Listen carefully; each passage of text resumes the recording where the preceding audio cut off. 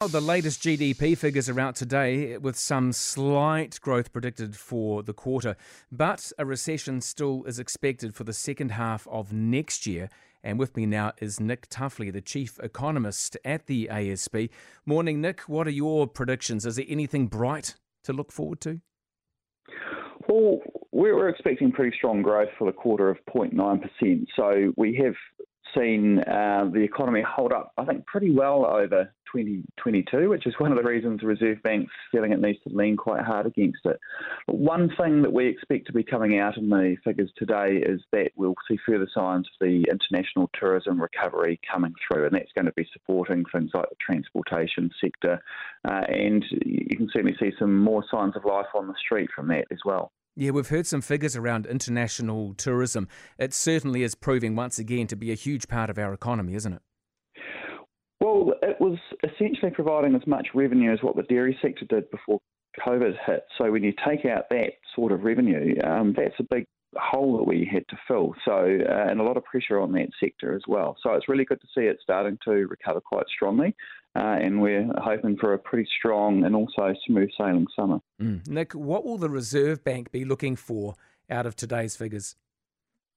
Well, the Reserve Bank itself is expecting strong growth of 0.9%, so they're not going to be too surprised if it's reasonably solid. I think what they're going to be looking for is, look, what is this going to be telling us about the momentum going forwards? Because the Reserve Bank is clearly wanting the economy to slow down. It does need to see demand slow back down to something a bit more sustainable. So if it sees some signs of resilience in there, more than what it's expecting, that's going to make it a bit wary that the economy is just keep continuing to shrug off these rate increases going forward. If growth is looking a lot weaker, then that will probably give it a bit more comfort that monetary policy is starting to have a bit of an impact, and that could mean that it doesn't need to work quite as hard next year, because the Reserve Bank is expecting to push the cash rate up to 5.5% sometime next year. Yeah, well, the word recession sends shivers. Most of us just can't stand it, really. It's that shivers down the spine. What can we anticipate? So are there any clues of how strong next year's downturn will be for us?